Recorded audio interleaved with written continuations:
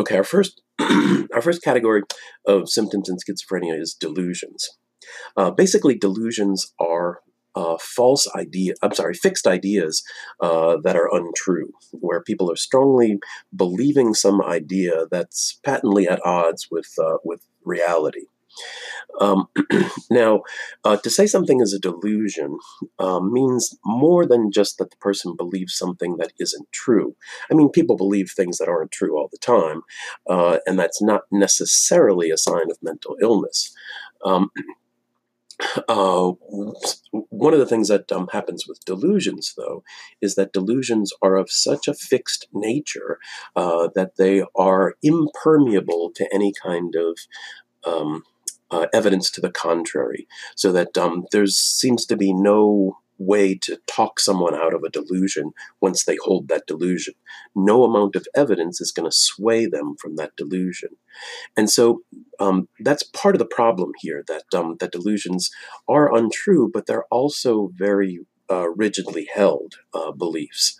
And the person is going to hold on to those beliefs even in the presence of evidence to the contrary.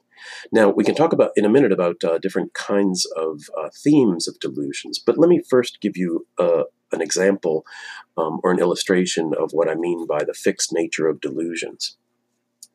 I had a patient very long time ago when I was first training, and let's see, my supervisor at the time was going to be handing over some cases to me, and these were folks who were being treated in essentially group home kind of situations. They were in supervised apartments with some support staff there 24 hours a day. And, my job was I was going to be their psychologist, come in a few times a week and do therapy with them, and also work with the staff in doing behavior plans and related kind of stuff. Anyway, so when I first went to meet some of these folks, my professor went with me to introduce me to them, and to hand over the cases. And so one guy, talking to him for the first time, we're sitting around his kitchen table, and me and the patient and my professor, and in the course of the discussion, the patient tells me that he's got a radio that can tune in to broadcasts from the future. And what he's come up with is the idea that he's going to record some of the music that he hears from the future and sell it, because nobody's ever heard this music before except for him. And so he was going to try to make money that way by selling music that actually hadn't been recorded yet. And he seemed to believe that this was a reasonable idea. Well, my professor said, I'd like to see this radio that you have that can tune into broadcasts from the future. And so my patient, picked up a radio off the floor. It was just sitting on the floor next to the table. He put it up on the table. It was kind of a dusty old transistor radio, nothing, strange looking about it. My professor said, I'd like to hear this music that you say is from the future. And the patient says, okay. So he turns on the radio, and it's tuned to some kind of oldies beboppy station. And it's playing, I guess, what they call shag music around here. Anyway, so my professor starts singing along. He knows these old songs. He starts singing along. And he's waiting for a reaction from my patient, to see what he says about that. And my patient looked concerned. He looked like he was trying to figure it out, why it was that my professor knew these songs. But he didn't say anything right away. And so my professor said, well, you say this music's from the future, but I know these songs. I know all the words to these songs. And my patient decided, well, that's because you're from the future too. And he did seem to believe that. Now, okay, here I was, psychology student, grad student. I'm thinking, silly professor, this is obviously a delusion. You're not going to talk about a delusion. You're wasting your time trying to do so. But maybe what my professor was really trying to do was to establish whether it really was a delusion or not. And also to show me that it was a delusion. Because if my patient had said something like, that's really weird. I had never heard music like this before, and so naturally I assumed it was from the future. But obviously it can't be if you know these songs as well, well, then that would not be characterized as a delusion. That would still be a strange idea.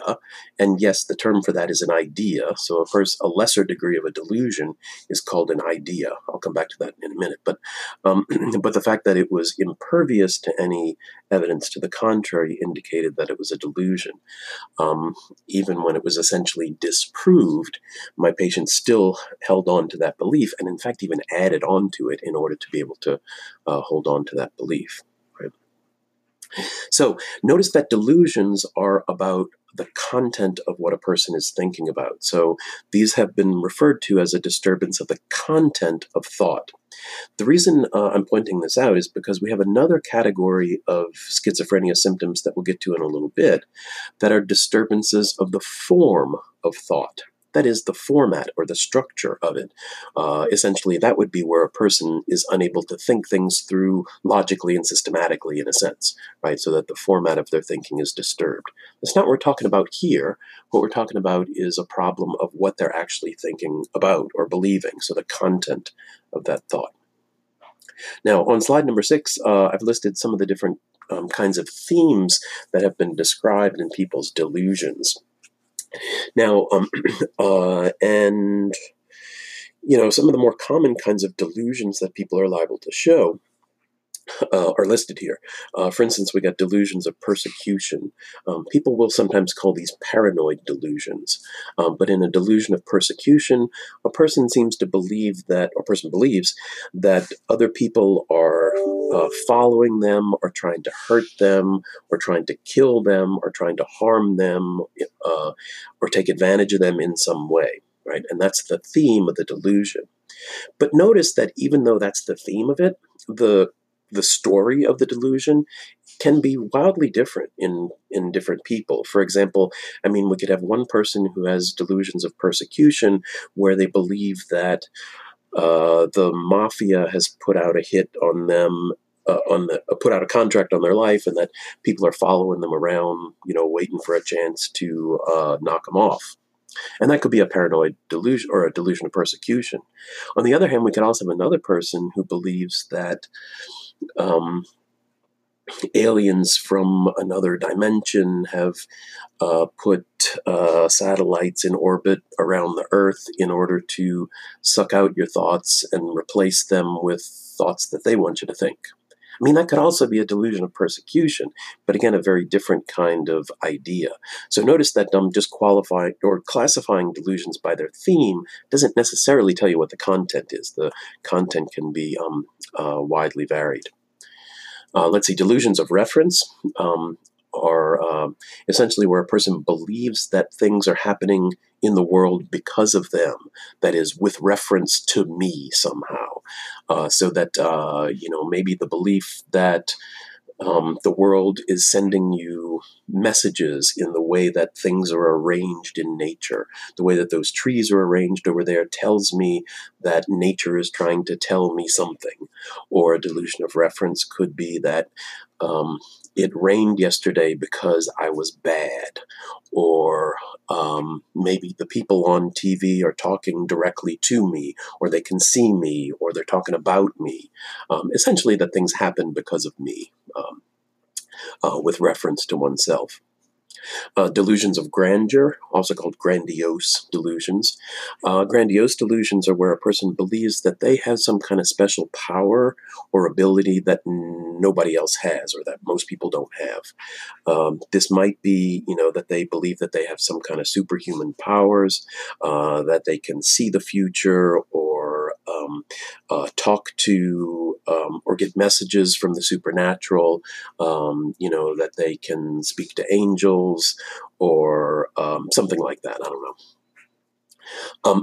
know. Sometimes delusions of grandeur can also involve where a person believes that they think that they really are some important or famous person from history. I don't know. Sometimes in movies where if they go to a psychiatric hospital or something, there'll be a patient in the psychiatric hospital who believes that they are Napoleon or Moses or Jesus Christ. And that would be, and that does happen, people do that. That would be an example of a delusion of grandeur. My patient from a few minutes ago that I told you about, who believed he could hear stuff from the future, that would actually be a delusion of grandeur, right? He was believing that he had this special power or ability that nobody else had. Let's see. I had a patient some years ago, more recently, but some years ago in my private practice, and he came into my office, and the first time I'm meeting him, and he picked up a pad of paper from my desk and a pen, and he just started writing stuff. And he was very friendly and talkative, but he didn't mention at first anything about what he was writing. And so after a bit, I asked him, "So what you got there? What you writing?" And he says, "This is my system." He says, "I got a system where I always know what the lottery numbers are going to be. And so I can give people lottery numbers, and they can play those lottery numbers and win the lottery." Um, and uh, and this guy was homeless, and he didn't have much money at all, and this was kind of his way of paying people for favors or things that they did for him. He felt like he didn't have anything else to give, but that he had this special ability to get lottery numbers that are going to win. He gave me the paper, and essentially what he had done is just written a bunch of single digits over and over again in order, and like 0 to 9, and then kind of offset the um, the rows. I'm not really sure where the numbers that I was supposed to play was in there, but he believed that people would win using the numbers that he gave. One thing that struck me about it too was that even though he was homeless and in poverty himself, he thought it would be wrong for him to capitalize on his lottery numbers, and that he figured that he shouldn't be able to use this for his own gain, which I thought was sort of noble in a sense, that he didn't want to buy lottery tickets based on that. Anyway, so another example of a delusion of grandeur, believing that you have some kind of ability that nobody else has.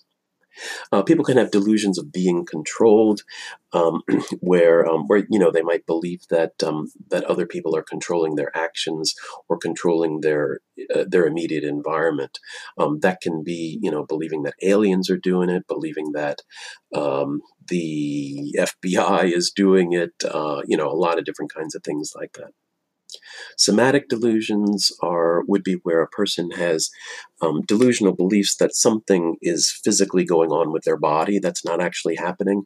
That could be that a person might actually believe that they're dead, or that their body is rotting or emitting foul odors, or other things like that. Those would be somatic delusions. Some kinds of delusional beliefs you see sometimes are thought broadcasting and thought insertion. Thought broadcasting would be the idea that other people can read my thoughts somehow, whether that is that they're broadcast over radio waves or over the internet, or just that people can look at me and know what I'm thinking. Thought insertion would be, in a sense, sort of the opposite of that, where the person would believe that thoughts that they have came from somewhere else, that somebody else had inserted thoughts into their mind, and that these thoughts that I'm having are not my own. Somebody else placed them there in order to influence me. Now, there is a distinction in the DSM nomenclature between bizarre and non-bizarre delusions, and I just want to point this out quickly because sometimes when you hear about people's delusional beliefs, a lot of people will respond, "Well, gosh, that's bizarre." Um, but technically, the DSM makes a distinction between some delusions being bizarre and some non-bizarre. So just to let you know, this term bizarre does have an actual prescribed meaning here in this context. And the way that the DSM-5 uses the term bizarre is that a bizarre delusion is not only one that's not happening, but one that couldn't be happening. Whereas a non-bizarre delusion is something that is wrong, it's not happening, but it's within the realm of possibility, and it could be happening. So it's not outside of, the history of human experience. So for example, going back to some of my earlier examples, my delusion that the mafia was following me to try to kill me or something like that, well, that's not happening. But it has happened in the world. It could happen. It's not outside of the realm of of possibility. So that would be delusional, but non-bizarre, so a non-bizarre delusion. Whereas, the other example I gave of a person who believed that aliens from another dimension were monitoring their thoughts or whatever that example was. That's bizarre, right? That's not only not happening, but come on, it really couldn't. And so that distinction there is sometimes made. It's unclear whether that's an important distinction or not, whether or not delusions are truly impossible or whether they're just false, so bizarre or non-bizarre. So that's kind of a difference in some of the other kinds of non-schizophrenia diagnoses that we'll look at later.